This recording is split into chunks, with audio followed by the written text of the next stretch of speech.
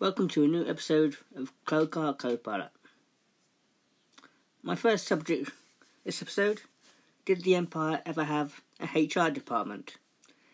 On sites like the Death Star, Scarif, was the actual HR officers actual ISB agents just planted to make sure any murmurings of discontent were quickly stamped upon? I know Darth Vader was the ultimate sort of HR officer who hired and fired officers literally on the spot, but surely the day-to-day running of the Empire was down to more mundane efforts, especially on some more far out installations like for instance Tatooine or like garrisons like that. Surely downtime would have been a bit more mundane for the troopers and that, and probably Imperial scrutiny wasn't as much back then, but probably only as the population was probably under control and Imperial eyes weren't really put under that much scrutiny. Probably larger installations, more care was taken to make sure that efforts were taken for troopers and that to be in line. I'm sure during the Clone Wars, the clones didn't really have that sort of operation for it. They were it was inbred in them to take orders and that sort of thing. So I think when the Empire came along and normal recruiting methods were made, they surely would have got more people to get more proper scrutiny on the troopers and that. So that's my thoughts on Empire HR departments. Next up, probably Empire catering systems. Next item on the agenda is the Imperial Attack Base playset from the 1980 Empire Strikes Back toy range. The concept of this playset was a weird one to begin with, as the Imperials never had an actual attack base, as they actually did strike from Star Destroyers, or come down from Star Destroyers, and attack off with attack walkers. The design of the base was pretty basic for a playset back then, but still had some good playability features. I think the spirit of Jyn Erso was still had conjured up into the designers of Kenner with the collapsible bridge and the mine on the actual playset. A really good box art as well as of Imperial troopers defending the base with Darth Vader and rebels surrounding it. The playability factor of it was really good as well. Good battles from probably as a kid with your heroes trying to attack the base and take it over. And of course, nowadays you could always switch it around and have the rebels manning the base and the Imperials attacking it. All in all, a really good playset. It was a holy grail of mine for a few years after I found out about it, probably in the late 2000s. I finally got the actual playset from Farthest From in Fordham Bridge a few years ago for a good price. So a good a holy grail ticked off from my collection point, and I think I only got one left now, which is the Darth Vader Star Destroyer.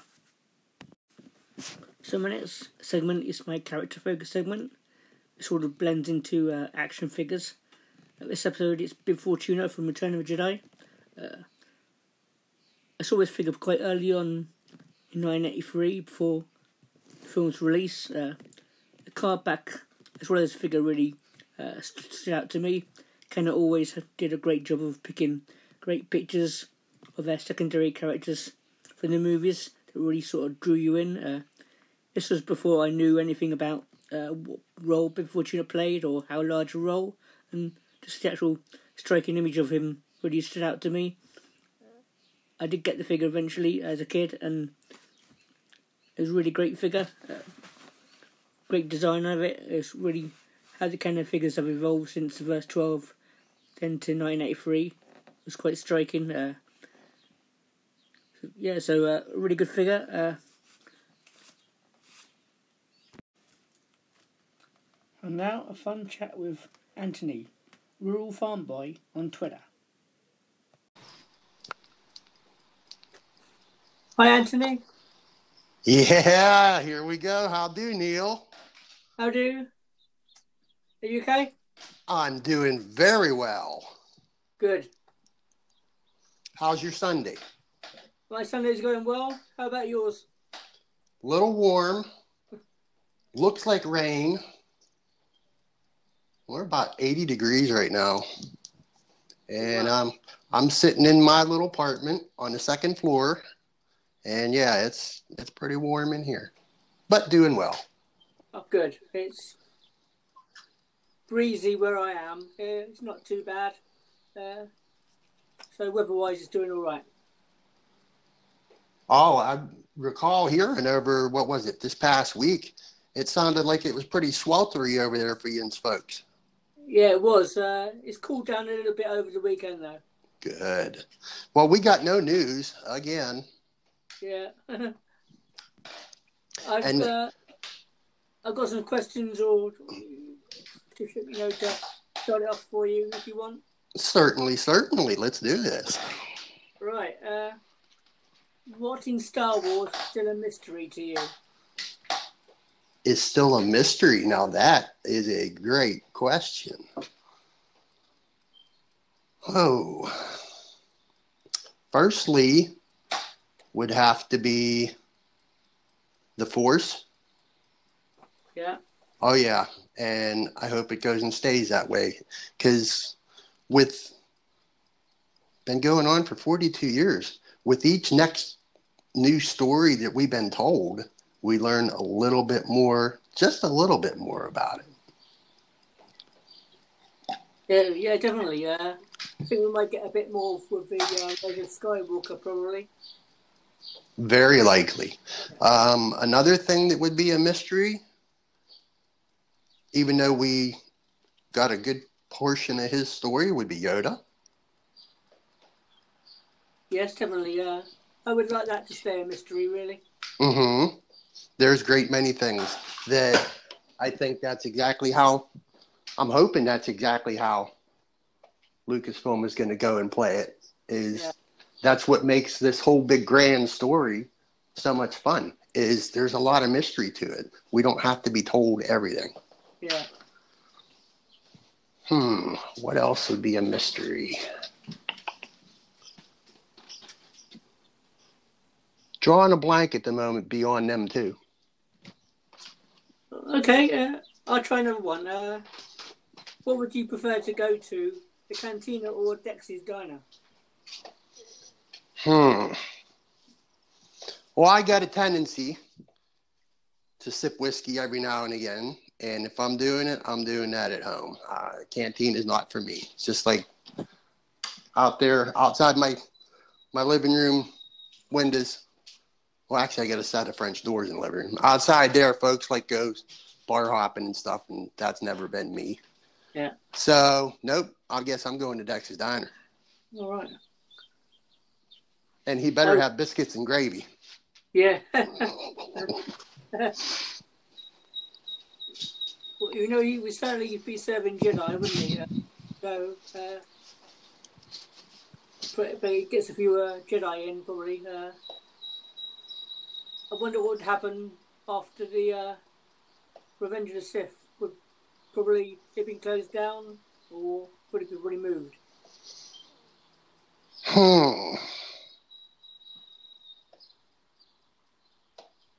I wouldn't think of any reason why he'd have had to go close down. I just thought that word might have got to the Empire that Jedi do frequent his establishment. Well, now that just got interesting. Yeah, they would have probably went in there and closed him down. Oh, hopefully he would have relocated or something, gone to the Outer Rim or something, and started up again, you know? Somewhere else off world, sure. Galaxy's a big place. Yeah. Why don't they put it on Batu or something in the future? Well, the way they got that set up, that after some time, so we're understanding, they can go and fix that for any other time in this great big story, and maybe even do something with it, with a story that's yet to be told. Yeah. Certainly open to being open-ended, isn't it? So that's sort of ongoing, really, isn't it? Yeah, it's very big and wide. Yes. It can be a great many things. Yeah. Any questions you want to ask me? If I did have any, well, you answered them to Pete a couple days ago. All right. Which, that was a lot of fun. I'm glad you took him up on it. Because I seen when he was asking you, and I thought, oh, please, Neil, please do this. Because, yeah, now what other folks, if they ain't heard you listen to your show, and I'm taking it, when I found you in this here Anchor, that little purple dot that has the number in it, that's the number of listeners you got? Is that how I understand that? Yeah. Yeah, you're picking up. Doing good. Oh, that's good. I'm glad to hear that. Yeah, I'm certainly not on the like the bigger known, well-known Star Wars podcast on that spectrum, but I'm hopefully found my own little niche. Yeah, and we'll see what happens. You could put this one out there, and all the rest of our friends find out we're talking. I think that might blow it up a little bit more. I did listen to your interview with my Star Wars Life Debt. You sent the link yesterday, and I listened to that yesterday evening. I finished it this morning. That was a really great interview. I really enjoyed it. That didn't go exactly the way I was hoping it would. It kind of started to, because when Johnny got a hold of me, yeah. I had got home from work. We were kind of DMing messages back and forth, and he started asking me questions, and he's like, I can't remember what the question was, and he said he was going to be making a show, and I said, well, instead of me sending you a voice message about it, why don't I just come on the show and talk to you about it? And he went straight into the stratosphere with that. Yeah, and that just tickled me. So by the time he was all set, it was probably about midnight Yunz's time over there. Yeah. And about 7 in the evening for me.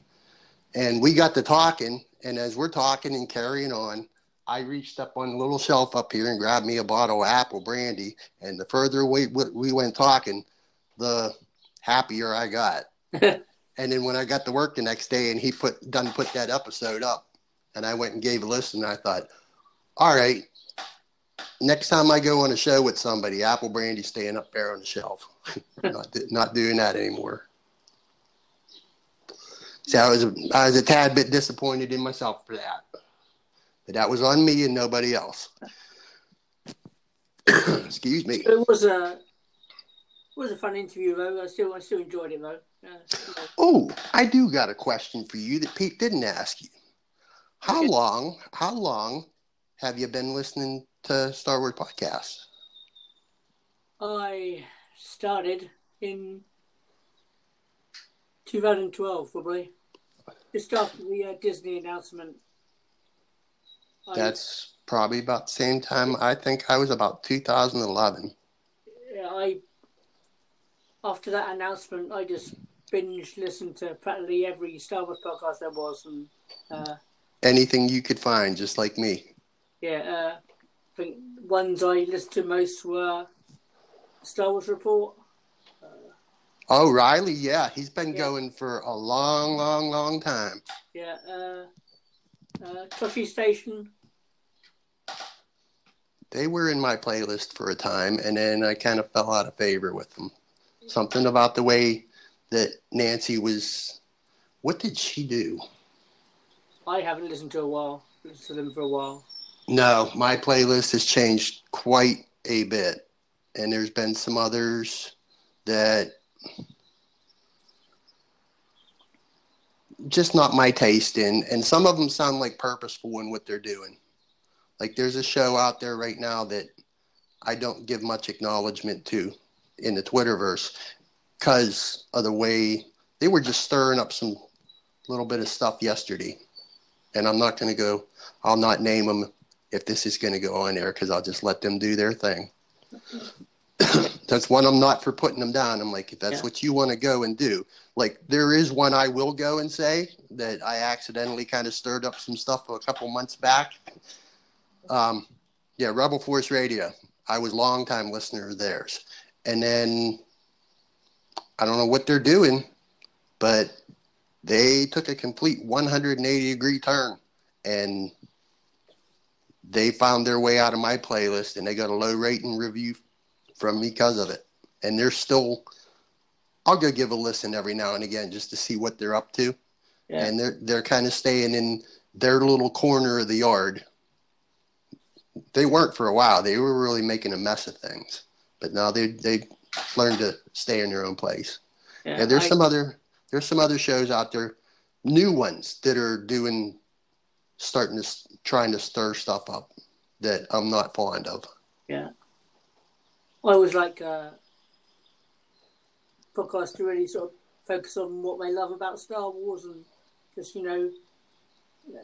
leave all the criticisms and all that to, your own personal taste, really, just, it makes it more fun listening to everyone, and makes probably more fun experience recording, probably, just carrying on every episode, just bleating about something, just probably wouldn't be all that fun after a while. That's what I've been going and doing lately. That's why a lot of folks are taking notice, because it's really, really easy to do what you and I both go and do. You just write up a few words and you push a little button that says send, or click a heart or click a retweet, and then all of a sudden everybody gets it everywhere. So just like there's a bunch of new shows. What Scotty J-Row and Jerry's doing, the Bombadcast. Yeah. Yeah, before they was even out, I was running them all over the place just because in the Twitterverse, it is so easy to do. And then before they recorded, or when they said they was recording, I thought, you know what? I'm going to send them a voicemail, because I try to send voicemails every which way I can. Yeah. And they were totally blown away. And who's another new show? Hyperspace Hangout.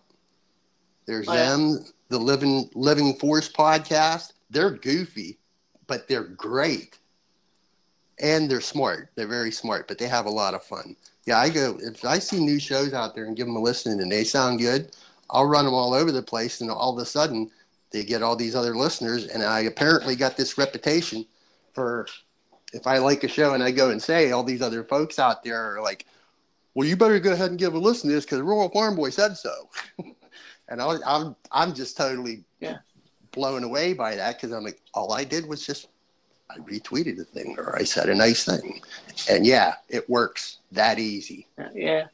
Well, I certainly, if I see a tweet of yours saying about a certain show and you like it, I'll certainly give it a listen, Everybody seems to be doing that nowadays. And I'm just like, all I'm doing is listening and sharing. Well, you do a great job of it. You're always a great supporter of all these podcasts. I certainly subscribe to too many, really, but I have trouble keeping up with all of them, really. But I don't like really taking some off my podcast feed. But it's still, I have my certain favourites I always listen to as soon as they drop, and others I'll try and catch up throughout the week. Yeah, there's a bunch of the regulars that are some of the more well-known ones. And that's one of the fun things is when you see me go and post up, like it's a Monday morning, and I'll get up and I'll come out here in my kitchen and turn my radio on and plug in my old iPod. And that's my playlist. Whatever I put up that I'm listening to, that's what I'm listening to. Or the ones that I have lined up that day that just loaded from whatever was left over from yesterday. Yeah, whatever I put up, that's who I'm listening to. And like I told, who was it I told that to? See, I tell so many people and send so many people things, I don't remember who I told what. Is I'll go and say, just like, that's what they're doing, like what we're doing. It's folks sit down behind a microphone and do some talking, and then they go put it out and hope and wonder, is folks listening? Well, that's what I'm doing. I'm here to tell them you're doing, and I want to let you know you got listeners. Yeah. And that just makes the whole thing go around and makes a lot of people happy, and we're all happy in this together, just like what I tell Pete and Josh on Jam Transmissions. And I just run that around yesterday. If we're all in this fandom together, then let's all be together in this fandom. Yeah. And we most certainly are. A whole lot of us. You all certainly are. Yep, and it's going to stay that way. Yeah. I know you're original trilogy fan. You grew up then. I am too. I saw Star Wars in late spring, early summer '78. What was your sort of first impressions of Star Wars? Well, I know I got 3 years on you. You're 50 just now, yeah? Yeah. Yep, I will be 53 in October. For me, all right, and I told this story on a couple other shows, but we could do that again. Yeah, it was the boys from Hyperspace Hangout. They want to know what your origin story is. So hunt them fellers up and give them a listen and send them one for you, because I know if they see that it's you and you send them a voicemail, yeah, that'll get them riled up in a good way. But for me, all right, where I live now, I'm 3 counties west of where I grew up at. So and I grew up like my handle. I grew up on a little 1-acre farm and had, believe it or not, you can fit a lot of animals on 1 acre. So that's me. I grew up outside of a little town over here in western Pennsylvania called Rochester. And that's what I was. I was a rural farm boy. Yeah. And I was 10 years old, and I can remember it being, I was just folks didn't know what geeky or nerdy was in them days. I was about 10 years old. I can remember it being later summer of '77, and a couple teenage girls crossed away from us, used to come over and watch us, me and my brother, who's 4 years younger than me, and got to be pretty good friends with my mom and my stepdad. And when all this excitement was going on, when Star Wars was put out, they come over and they asked my mom, they were like, can we take the boys up to the theater, the cinema, and show them this movie? And she's like, yeah. So I went, and as years went, Neil, memories tend to get fuzzier. But what I do remember of it, and we went and got to see from start to finish, and I don't really remember. I remember it was still packed. Yeah. It had to be August, so it was still hot, and it was right before school started. The one memory of it, the scene on the screen that stuck out to me, and still to this day, is when the Tantive V4 is being boarded, and stormtroopers are just blasting their way down that corridor. Yeah. That whole thing, yeah, I can still see that in my head. I don't remember. I remember that I didn't remember what Darth Vader's name was. And he didn't stick to me immediately, not till later on, after school started. Over here in the fall,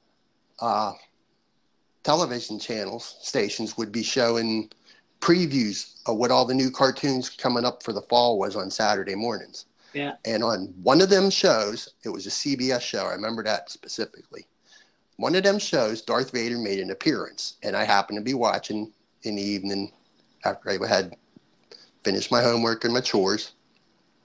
and I saw them, and I was just mesmerized. So I can remember going to school the next few weeks after that, and I would go to the principal's office because we would be able to get free book covers for our school books. Yeah. And I'd turn them inside out so that it was nothing plain blank white. And I would be drawing little stick figure TIE fighters and X-Wings and Darth Vader helmets all over the place, and I couldn't remember what his name was. So I'm running around asking all these other people, and they're like, oh, him, that's Darth Vader.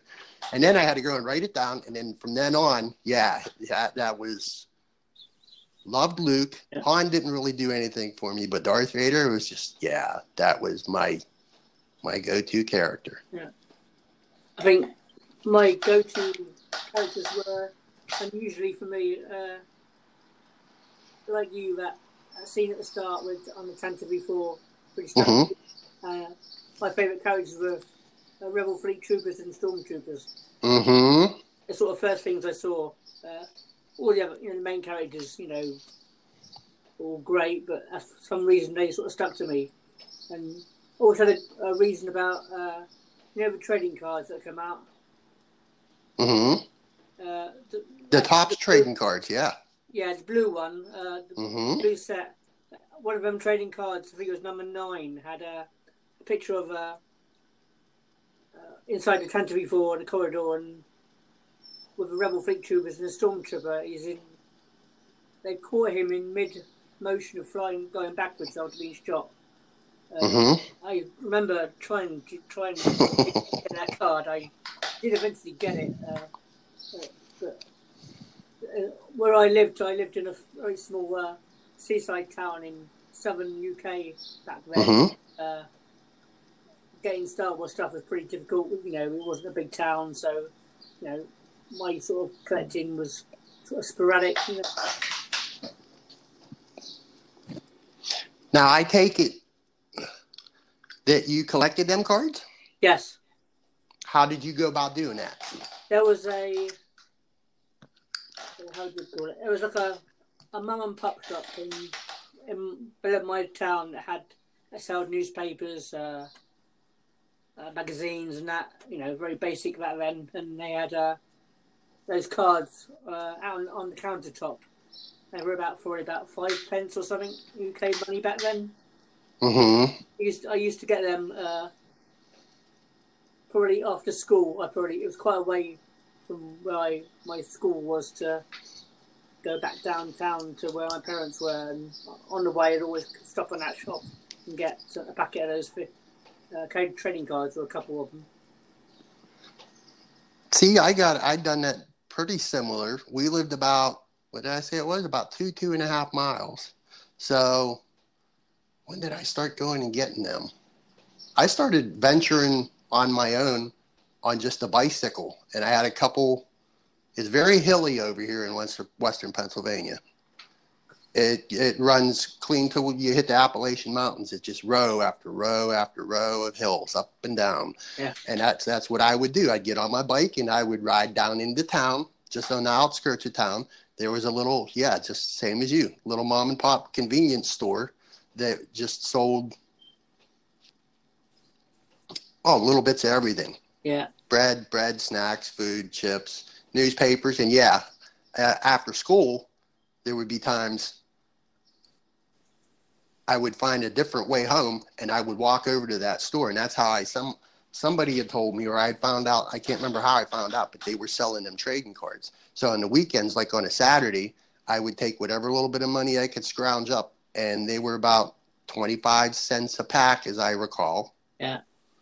And I would take and ride down into town and get as many packs as I could get, and then ride back home, and then just keep doing that every Saturday until they quit carrying them, and they had to wait 3 years for Empire Strikes Back to come out, and then that went on the same way. Yeah. And I'd get doubles and triples and quadruples until I eventually had all of them. First it was the blue ones, and then it was I can't remember the order they went. They went red, and then they had orange and green. Yeah, I had all of them. Yeah, I think I only collected the blue ones for some reason. They didn't have all the other sets. I think it's just for where I lived, they just hadn't had a basic amount. For think about 4 years ago, I found my parents used to go to an auction house, very small one, and one of the lots was some Star Wars stuff, and in that lot was a big red folder full of all of them. It was like every set, all in immaculate condition, all in, all just prime pristine, and Wow. I went home again. I think I had to go to work that day, and told my dad, because he usually went down on a Tuesday to bid for stuff if he liked it, and he went down there and he got it for about, I think he got it for about £15, which is probably about $20. Okay, yeah. Yeah, it was part of a set. It was full of other stuff that just some pretty cool things, Phantom Menace stuff. But this was like, I was just amazed that I actually got this thing for about as little as I did, and I still got it down in my room. It's quite a place. Just really great set to look at. Now, this is going to put me to ask this, because does that binder rest in your collection here and now? Yeah. Good on you for that. No, my whole collection, I had a bunch of stuff, including all my original action figures. Yeah, fell to a very unfortunate reason why I ain't got them anymore. And that's not the prettiest story to tell, and it's one I ain't told anybody yet, but the way of the world, when I was previously married, and it was about 10 years ago now. Yeah, my ex found a way. She just didn't want to be together anymore, and had found a way to kind of get me out of my own house with promises that we could still work stuff out. And she eventually took my entire collection from me, and I never got it back. Ooh. Yeah, I got pretty sideways over it, and it just weren't to be. But my girls tell me that they have seen my original action figures. They got them in their room. And I said, well, it's not something I really need to have back, because they're eventually going to be yours anyway. So as long as they're somewhere within your possession, I'm happy with that. Yeah. I collect more memories now than anything else. And having most of that collection now wouldn't fit my sort of, I guess you would say, lifestyle. Yeah.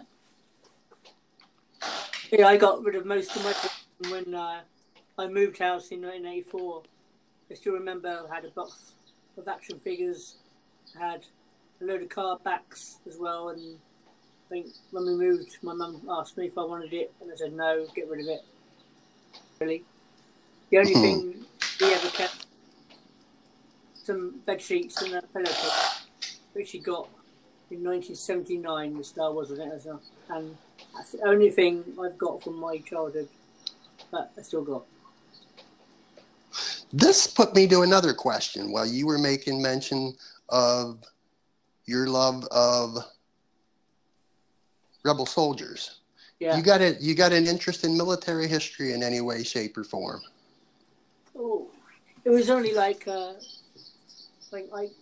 think back then it was it was G.I. Joe for you and Action Man for us over in UK. Okay. Yeah. Big, really, the Action Man were really like tall 12-inch figures over here, and it was sort of basic interest, but beyond that, it wasn't really any specific military. You weren't one for sitting and watching war movies and the like? A little bit of that. It was just probably because Star Wars is just so different from what I used to seeing, and just probably struck me more than anything, really. Just that sort of thing, really. There wasn't any great interest in military stuff, really. Yeah, for me, I used to get sitting. My stepdad was always watching Dirty Harry and John Wayne movies, and they were mostly always cowboy movies and stuff. But every now and again, a World War II movie would come on, like The Longest Day or something like that. And that got me kind of hooked into watching. And I ended up getting a little black and white TV up in my room, and I would be recording like the Rat Patrol.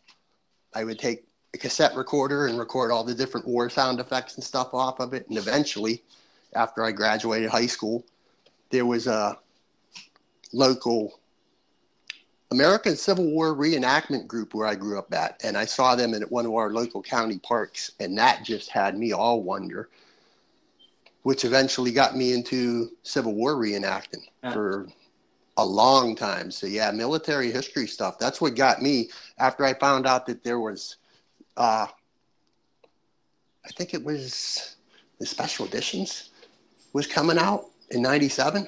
Yeah, it was around there. Yeah. That's when Albin Johnson and his friends were first starting to make what would end up being the 501st Legion.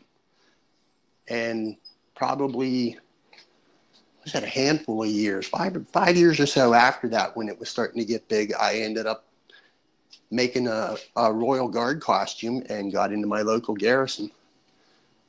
And that was a lot of fun, trooping all over the place and doing the hospital visits and things that we did. Yeah. Yeah, that eventually ended up going away in my collection too, because I had about 6 or 7 different costumes, and that all went away too. But it was fun while it lasted. Yeah. I have another question for you. Yes, sir. If you won the jackpot on Canto Bright, what would you buy in the Star Wars universe as a Star Wars citizen? This would be, I'm going to take this in relation to how yesterday Jeff Keltz was running around like he does every Saturday, Star Destroyer Saturday, and tags a bunch of people. And I told him, I'm like, that's my favorite Star Wars ship. So yeah, I would go buy an ISD, Imperial 1 class Star Destroyer. That's what I'd go buy. You'll be a modern day Crimson Jack from the Marvel.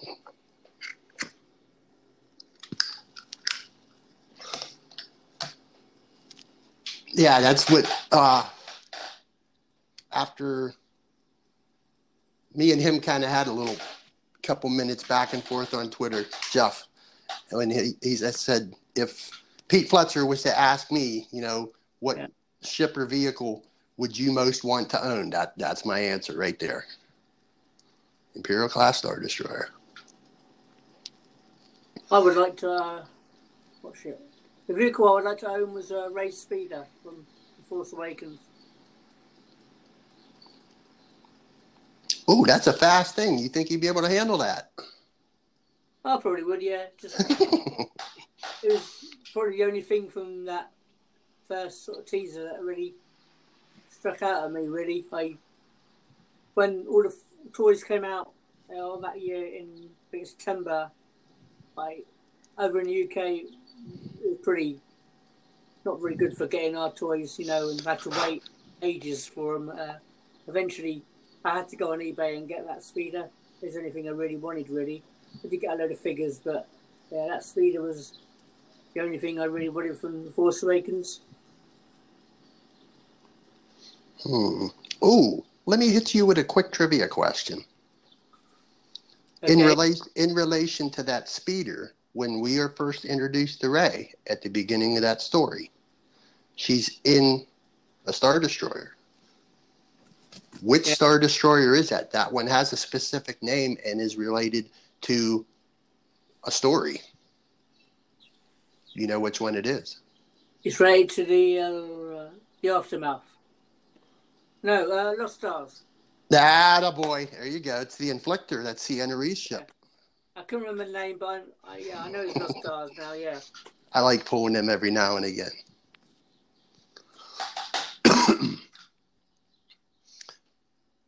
That is a really good book, isn't it? I love that story, and that's one, when I got my girls, I have them every other weekend. When that story came out and I got a hold of the audiobook and listened to it, I thought, this is something they might really enjoy. So we sat down, and over the 2.5 days I had them, we did that, 13 hour long story? Yeah, they loved it. So when I run short on podcasts to listen to, and they sit and listen to podcasts with me too. I'll ask, I'll say, well, I got a new audiobook. You want to listen to an audiobook? And I don't never nearly get my own pick because the first thing they tell me is put on Lost Stars, Dad. Yeah.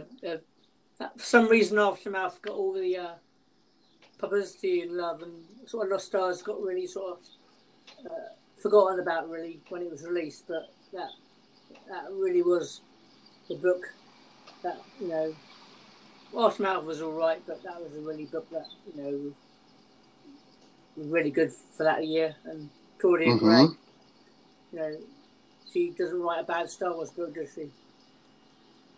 No, she knows how to tell Star Wars stories. She really, and what helps is she's a fan, same as we are. Yeah. Everybody, doesn't matter what format the story takes form in. Everybody that has hands in telling us these stories, they're all fans, just like us. Lucasfilm is comprised of nothing but fans like us. Yeah. They just know how to tell and make really good stories. There ain't been a bad story yet. No. And there's one coming. Oh, yeah, definitely. It's going to be really good, too. Yeah, can't wait for that one. I'm just hoping for some folks that's packing their own bags, if you take my meaning. I hope they know how to go and put them bags down when they go sit down in that theater.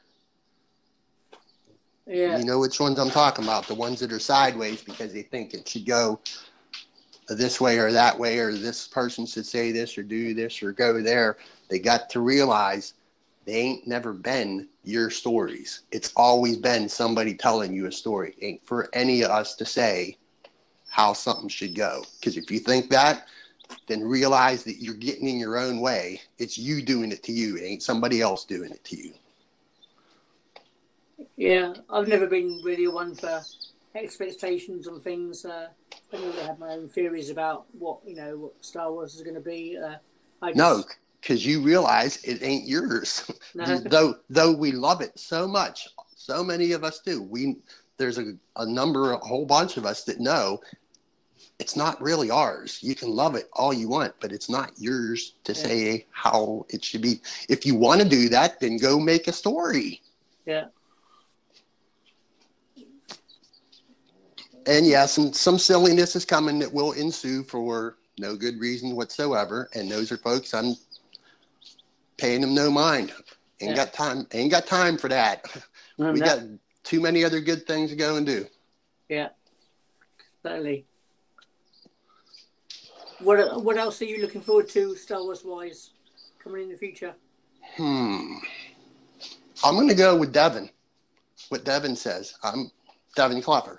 Yeah. Mandalorian, because it's going to be not only just a new Star Wars story, but it's going to be told in a way that we ain't ever had. We had one time, and it counts for me, that we've been told on television was, well, for us over here, it was three things. It was the holiday special and the two Ewok movies, because I don't recall them being in theaters over here. Yeah. They were on television. Yeah. And that's the only time we've ever had new Star Wars stories told on television. So yeah, Mandalorian for sure, because the only things we know is what we was shown at Celebration. And I did get to see that. I took the vacation day off for the entire time that you were over here in Chicago. Yeah. I was sitting here in front of my laptop with that live stream going. And after that panel ended, it didn't take but 5 minutes, Neil. And that footage was on YouTube. Yeah. So I went and hunted it up. Yeah, somebody in the Twitterverse, one of our friends in the Twitterverse, put a link up about it. Hey, look, here's this right here. So I went and opened up a new window on the laptop and looked it up, and I got to see what everybody in the room got to see too. So just that little bit, yeah, what is this? Because I want to know this story. And we'll get there. Yeah. We'll get there. November will come eventually. Yeah. It's summertime right now, and I've been waiting 7 months for everything to be nice and green and it's green right now, and I don't want that green to go away, because when it goes away, it's going to be cold, and the whole landscape's going to look like a Tim Burton movie. Yeah, I'm not ready for that yet. But I am ready for new Star Wars. So when November gets here, it'll get here. I'm just not in a hurry yet. Yeah. Well, hopefully we get Disney Plus in UK. Hopefully not too soon afterwards. I hope yous get it about the same time we do. There's no call for 2 months later. Yeah. That's not right. Well, usually we get the TV series like Rebels and Resistance. We usually get a bit later than you, for some reason.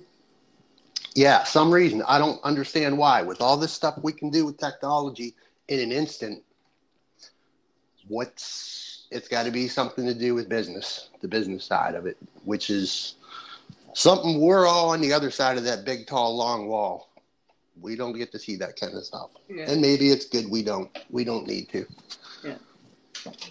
I think there was a clip I saw from Celebration Europe in 2016, and they had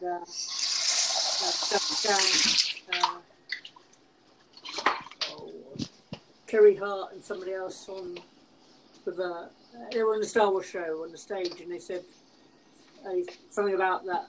What you're seeing now is what you're seeing, but we're working on stuff that are 3 or 4 years down the line, and they're always working that way. So what you're seeing now with Rise of Skywalker and Mandalorian coming up, they're working on stuff that's probably 3 or 4 years ahead of us always.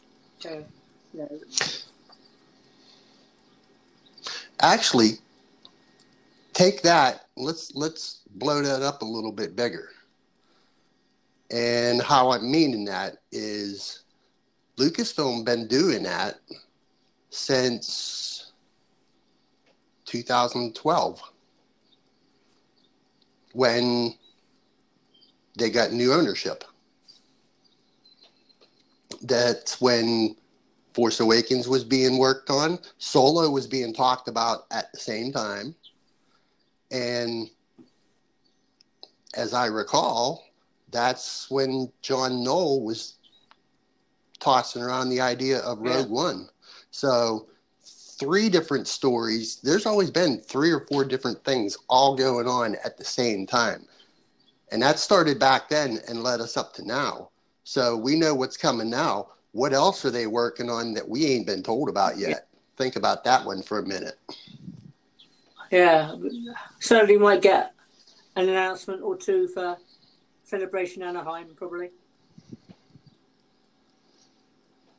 Very likely, because Jason Ward's got a hold of a couple things that he ain't put up on MSW site as news, but his last show that him and Randy did, and only a couple other podcasts been talking about this, not many other folks are talking about this, is he got hold of information that Mr. Filoni and Mr. Favreau are in cahoots together with another new animated show.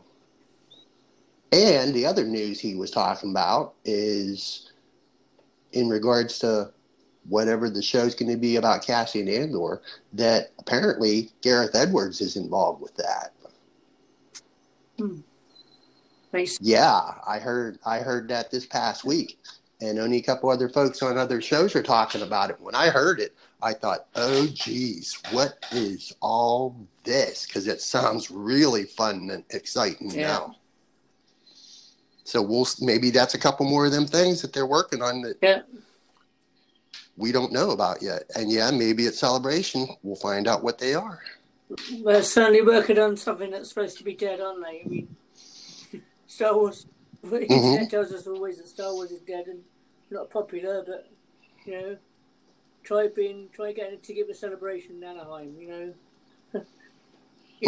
They sold out in about 5 minutes, and all the crowds at Galaxy's Edge and all of it, it just makes me laugh really at people saying that Star Wars is, unpopular and all that. Just, I think it's getting more popular because other generations are getting, like your family getting involved with it and learning about it, and it's it's an endless cycle, isn't it? Of parents teaching it to kids, and then their kids passing it on down.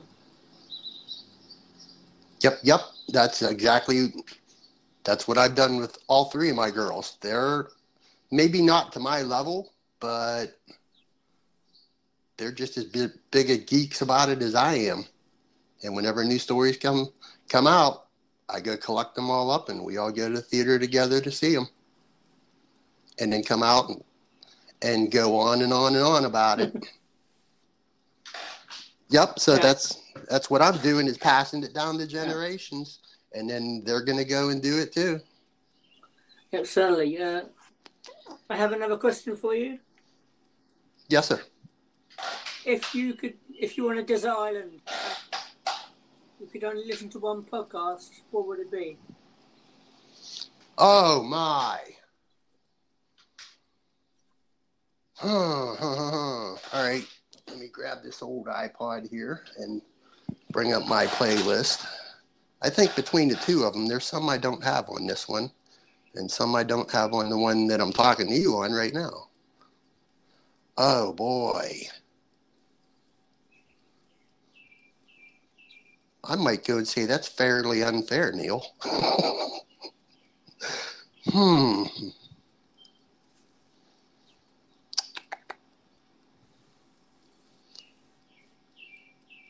I'm probably going to have to go with a long timer that I've been listening to for a long time if I'm going to go with anybody.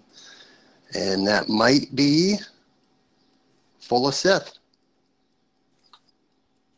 Oh, good choice. I think I might, if it's only going to be one for till they stop doing it, it's going to be Mike and Holly and Brian. Yeah. I met Brian at Celebration on the Saturday when they had the podcast meet up.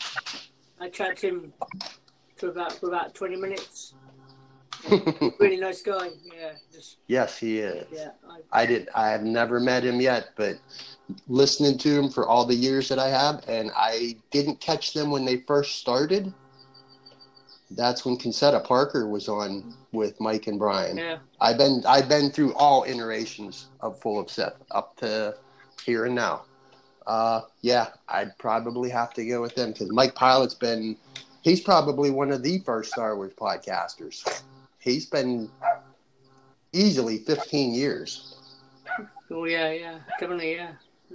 So, that would be, if I'm going to pick somebody, Full of Sith, and then I would just have to go back and, for everyday listening, I would just have to re-listen to their entire catalog. Sorry, everybody else. That's my fault. That's my question. So, I should have given you more of a choice, but I wanted to be nasty and just give you one. So. All right, let me take and do what Johnny Hoey did to Pete Fletcher, and let me turn that question on you. Who are you going to pick? Oh, I'm going to say Sacred Star Wars. I already knew that was going to be the answer.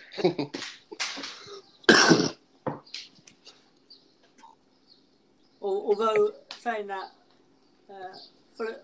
your Full of Sith answer was very good, and Kanata's Castle as well would be up there as well as contenders, but I think I'd have to be honest and say I'm mistakenly Star Wars, because that's probably been my favourite podcast for years now, and that's number one for me always.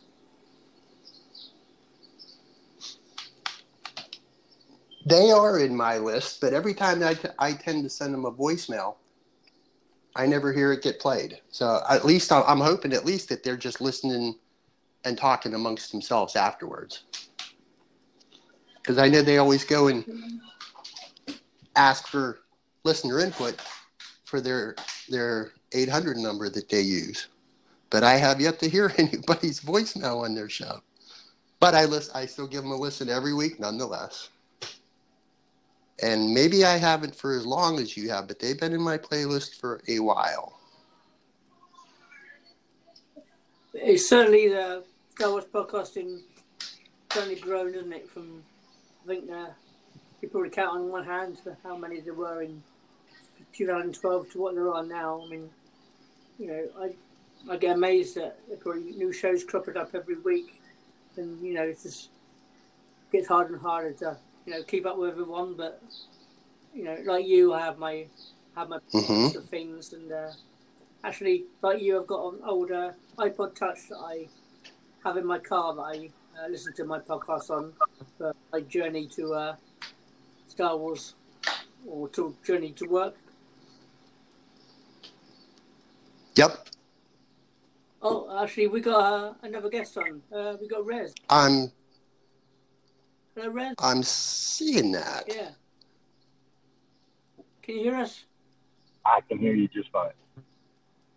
There he is. How do, Rez?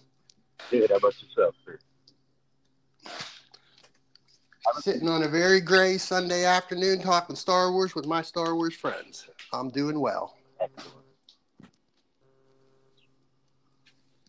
How are you, Rez?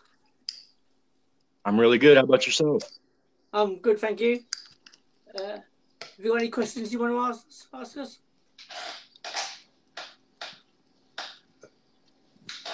I'm sure I do. I can't think of one at the moment, but I will try to come up with something here in a minute.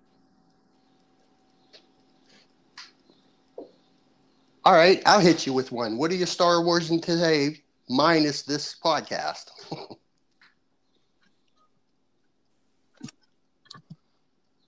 Well.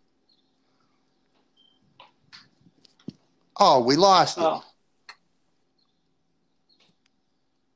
Well, hopefully he come back. We'll see what happens. Do you read any Star Wars comics or? That's out of all the different formats of Star Wars stories, that was one that I don't follow up on, but I kind of keep up through them stories with folks' shows that covers them and reviews them until Alphabet Squadron come out. And right before it come out, they were talking in the Sense Celebration that it was going to have a crossover with a run called TIE Fighter. Yeah. And I knew I was going to get Alphabet Squadron. I do the novels and the books the same way I do podcasts. Everything is audio. So I went and got a hold of that, and I thought, now I got this story, and there's something tied into it. And that happened to be on Free Comic Book Day. And my girls got up in the morning, and they were asking about it's Free Comic Book Day, Dad. Let's go find out what the free comics are. So we went to 3 or 4 different shops, and when we got to the first one, I saw a TIE Fighter sitting there, and I thought, well, I don't know. So I went ahead and I got it, because the only reason that I don't follow the comics is because a lot of the time, and they've done it since the original one, since we was kids, is their stories get too fantastical, and for me, they kind of take me out of it. So I don't really follow them for that. Like this second Darth Vader run that went on, just recent. Some parts of that seem to get, just in my opinion to me, seem to get a little too fantastical. So I thought, well, I'll just listen to Bad Motivators tell me about the story, or whoever else is talking about it. Until I got this one, and is it Black Spire? Yeah. Just those two are the only current ones, or any of them, that I follow. So thank you, Alphabet Squadron, for getting me into comics.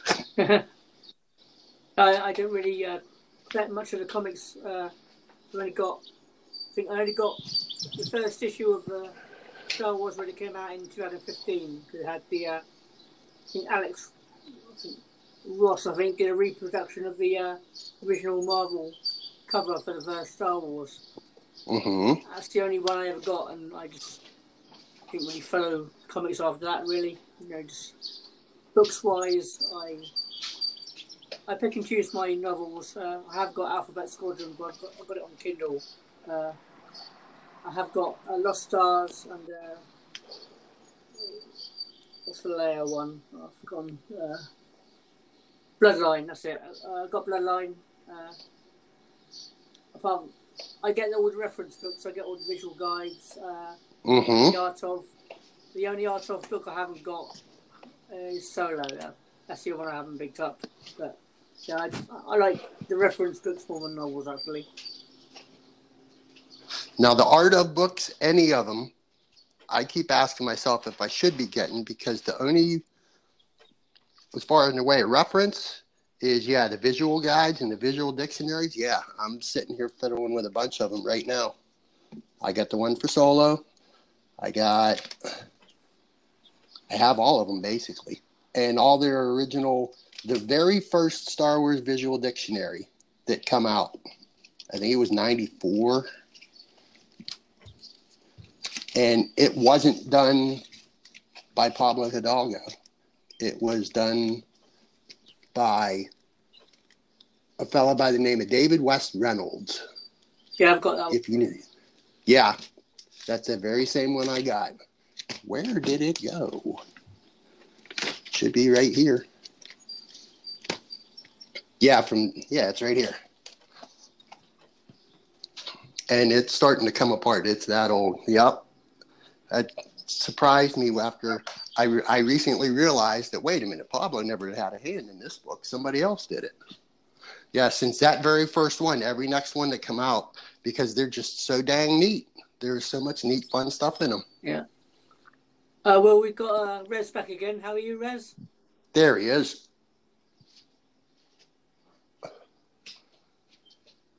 No, not hearing him, but he says he's connected. I can't hear him either. Oh.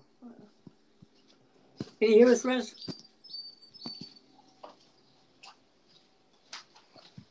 He might be having some connection issues or audio issues. Yeah. Got a jam transmission.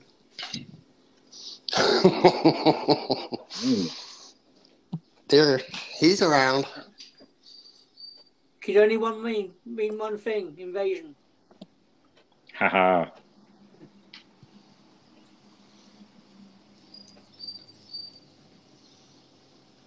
All right, reference books. Yeah. Neil, Yeah. pick one and only one for you to read for the rest of your time. Oh. Hope I'm not interrupting. Can you guys hear me yet? I can hear you yet. Yep, hearing you. No, sir, you're not interrupting at all. You're joined in. Right. Yeah, I'm having some technical issues. I am not sure what's going on, but I think I'm good to go now. Sounding crystal clear. Excellent. Yeah. Sounding good. I have a few of those Art of dictionaries myself. I may have that original one, 94, 93. That sounds about right. Yeah, I enjoy those too. Yeah. Do you have any of the Art of books? A few of them. Yeah, a few of them. Older ones. I don't have any of the newer ones. I definitely want to get some newer ones. Ooh, here's a good question I'm going to take, because I was running it around a couple shows this past week or two and kind of picking on Steele Saunders about it too. Is them original radio dramas, either of you two listen to them? Yes. No. Rez, you haven't. No, that's a recommended by me, and if you want the link, I'll hit me up in that Twitterverse with a DM, and I will hook you up, sir. You got it. I will do that. They may not be canon, and I was just listening to, what am I in the mid stuff right now? My Patreon for Blue Harvest, where Steele and Hawes sit down and talk about the year by year, the Star Wars year by year book. Yes. And they're in the middle of 1976. And Steele got around to asking various different questions. And I'm sitting here wandering around my kitchen listening to him talking. I'm yelling at the radio. I'm like, listen to the radio dramas, because your answer for your question is in there. And he still to this day won't find time to go and do it. There's Mandalorian Mark and Jeff Keltz and Pete Needon and Josh from Jam Transmissions, and somebody else was all asking me about, and I DM'd all of them the links to that. And Jeff is just over the moon listening to that right now, because it is really, really good. So yes, if you haven't listened to, it's about 13 hours total for Star Wars. It's 13 episodes, 13 half-hour episodes, or 4 hours. And then Empire's 10 episodes. And if you want to be brave enough to do Return of the Jedi, it's not that great.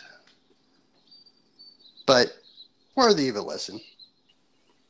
I certainly remember listening to the Star Wars radio drama when I was a kid. Used to be on, of an evening in the UK, it used to be on Radio 1, BBC Radio 1. I used to watch it, or actually listen to it. It used to be on during the week, every evening. They used to have it on then. I don't think they ever had The Empire Strikes Back or Return of the Jedi. I think all we got was Star Wars, I'm pretty sure.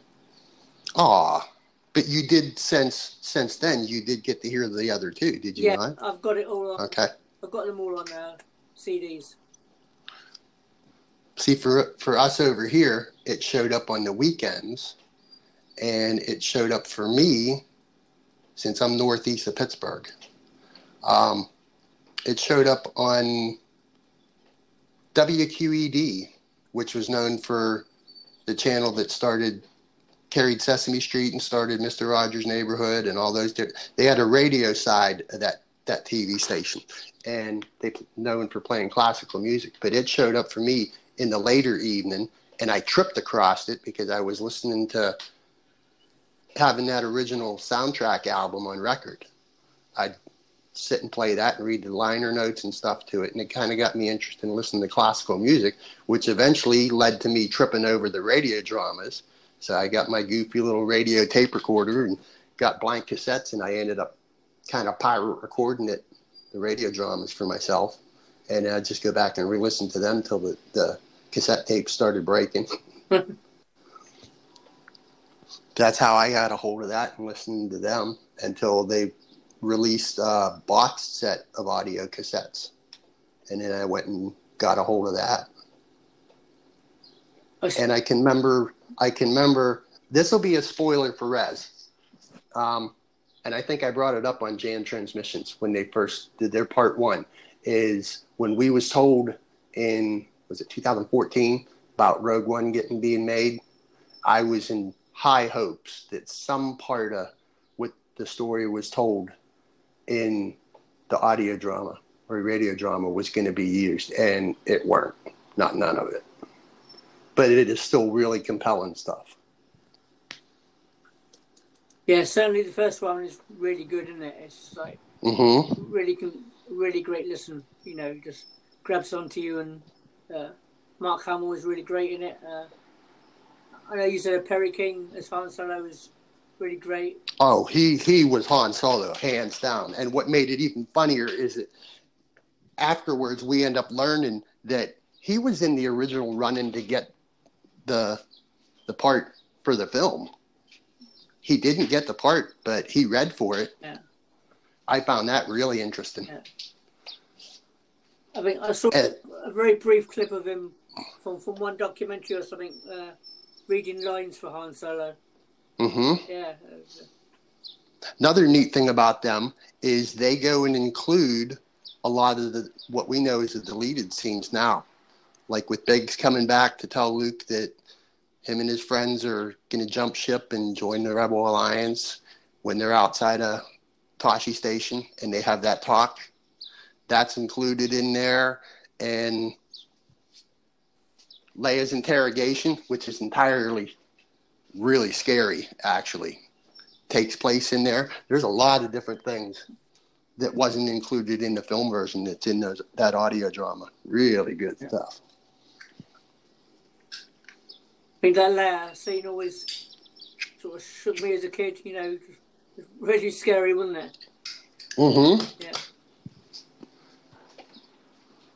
Yeah, Jeff Kelch he DM'd me yesterday while I was sitting and listening to somebody's show. And he was like, I just listened to episode 8 of the radio dramas. Holy crap. And I said, yep, I told you so. So, Rez, what are you currently interested in Star Wars in a minute? That one's aimed at who? Rez.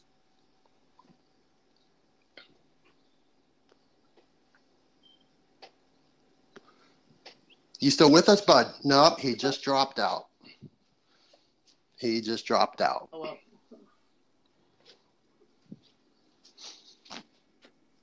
Well, I'll switch that question to you then, Anthony. What Star Wars are you into at the minute? At this point in time on Sunday would be my Blue Harvest Patreon. It's going to be a podcast. And whoever else is coming up after that, who's in my playlist next. Star Wars 7x7 I got to do for today, and then Starship Sabers and Scoundrels. That's where I'm currently at in Star Wars for me today. Do you always have a set playlist, or do you have a shuffle or a list, or just? It's usually fairly well set, and the S Cubed show that I got is actually from this past Tuesday. It didn't find its way into my playlist on Wednesday, so there's some of them that might sit for a while that I know I'll carry into the weekend or something. But usually, it's whatever it's caught that I got subscribed to, and it'll just load them up, and then I start with whatever dropped first. Yeah. And work my way. It's just ever moving. And I always keep meaning every day to mark down how many I listen to in a day. Because can't remember if it was Roku Depot or Micah. One of them two asked me how many I listen to in a week. And I can't keep count. I keep losing track of keeping count. And I would like to actually be able to answer that question, even just for my own self. Yeah. Because now I do wonder, how many do I listen to in a week? Because I know it's a lot. And it goes just like, who asked me that? Beyond the Outer Rim, John and Ross. Ross hit me in that Twitterverse, and he's like, how do you do that? Or no, he asked it on a show, so I answered him in a voicemail. I went and told him.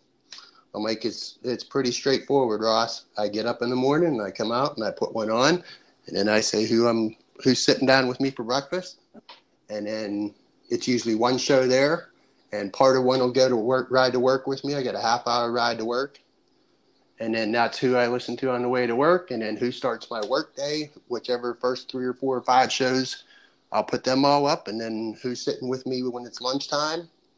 Who rode home from work with me, yeah, and then who's sitting in the kitchen with me after I'm home from work, and that's Monday through Sunday. Yeah. I'm usually on a shift work, so my morning is 6 a.m. to about 12:30 lunchtime, or 1:00 p.m. to about 9:00 p.m. So it's either a morning I'll be listening to podcasts, or an afternoon, and that's probably the afternoons will be twice a week, and of course weekends mostly.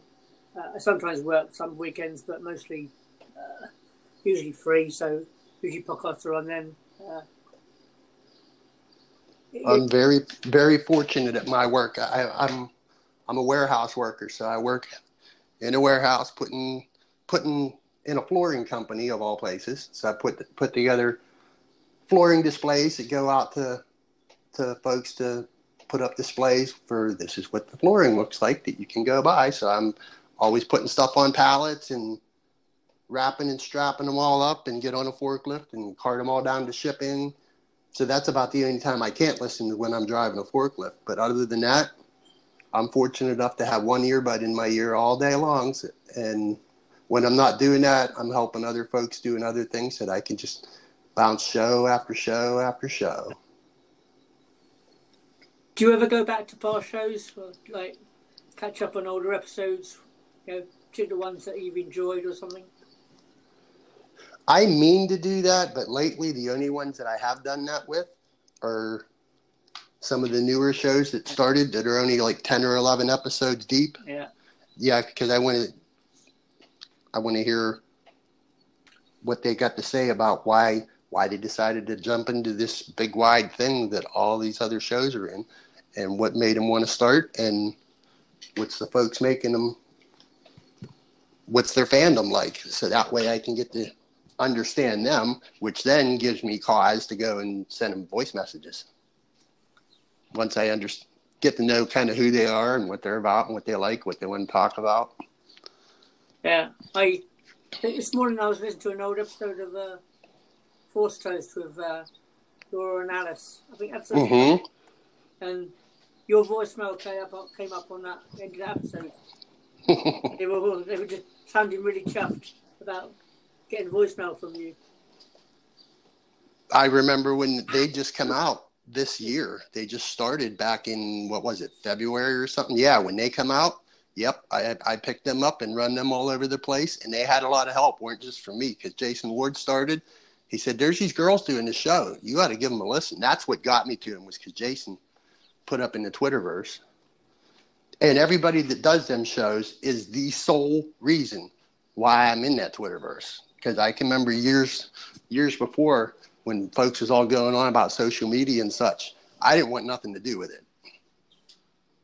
I thought everything sounds so, what I call momentary folks. They just go on about things that's happening in that moment, and then the next moment they go on about another thing. And that's how I always seen how I took social media, and I didn't want nothing to do with any of that. So then I found Star Wars Newsnet has message boards, like the old ones, like the Force.net used to have. Yeah. You remember them? Yeah. Yeah, I was in those for a while, and that was fun. And it was the same kind of thing that goes on in social media that went on in them 20 years ago. People would get sideways and silly stupid over a momentary thing, and then a whole lot of other folks would kind of get along and talk about fun stuff. Yeah, it was the same thing, only without being instantaneous like Twitter and Facebook and such is now. So I was in Newsnest message boards for a while and had already been listening to shows for quite a few years and started asking the people in there, does anybody listen to Star Wars podcast? And there's they got maybe 7,000 or 8,000 different members, and to a person, not a one of them, nah, I don't listen to that kind of stuff.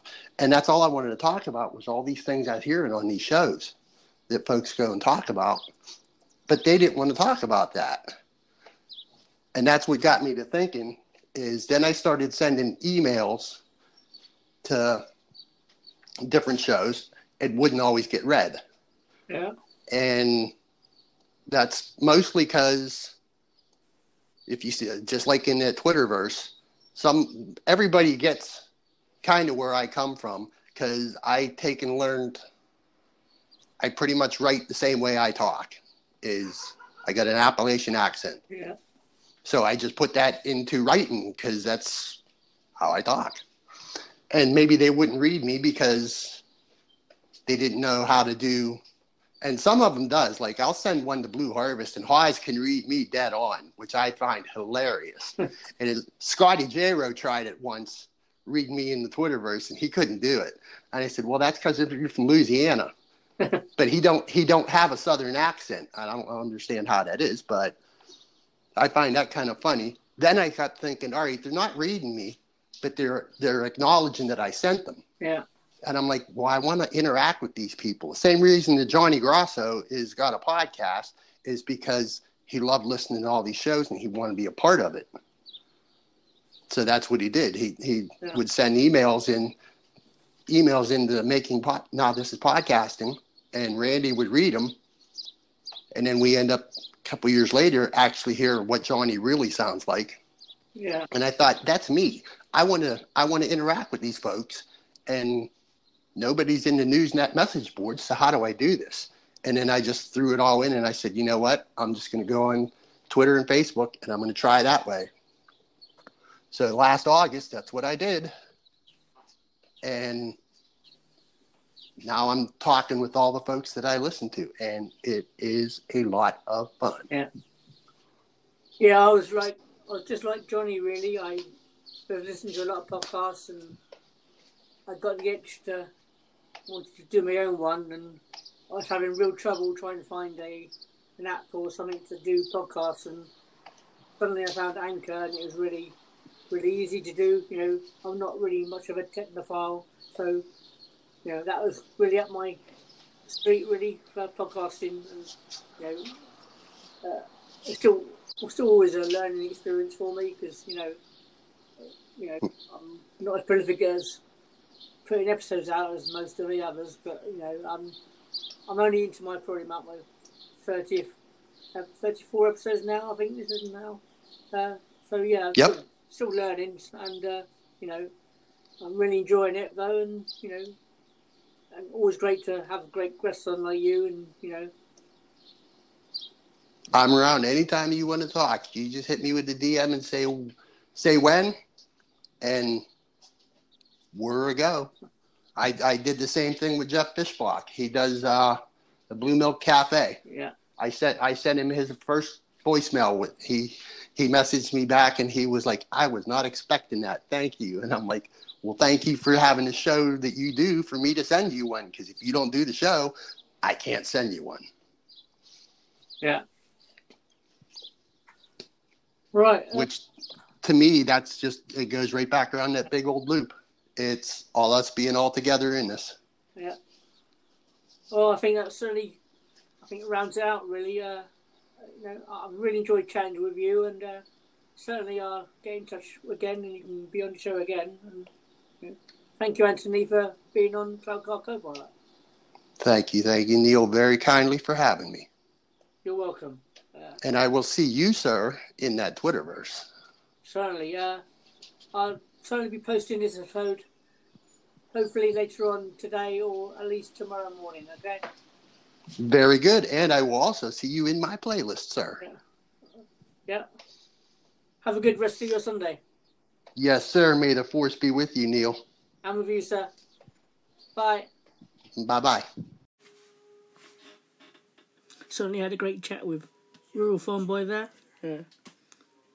Really honoured for him to be on my podcast. He certainly does support a lot of great Star Wars podcasts, and certainly I'm very honoured to be amongst one of them he does support. Well, that's it for this Cloud Car Pilot episode. Really great long episode here, and hopefully some more great episodes to come in the future. May the force be with you.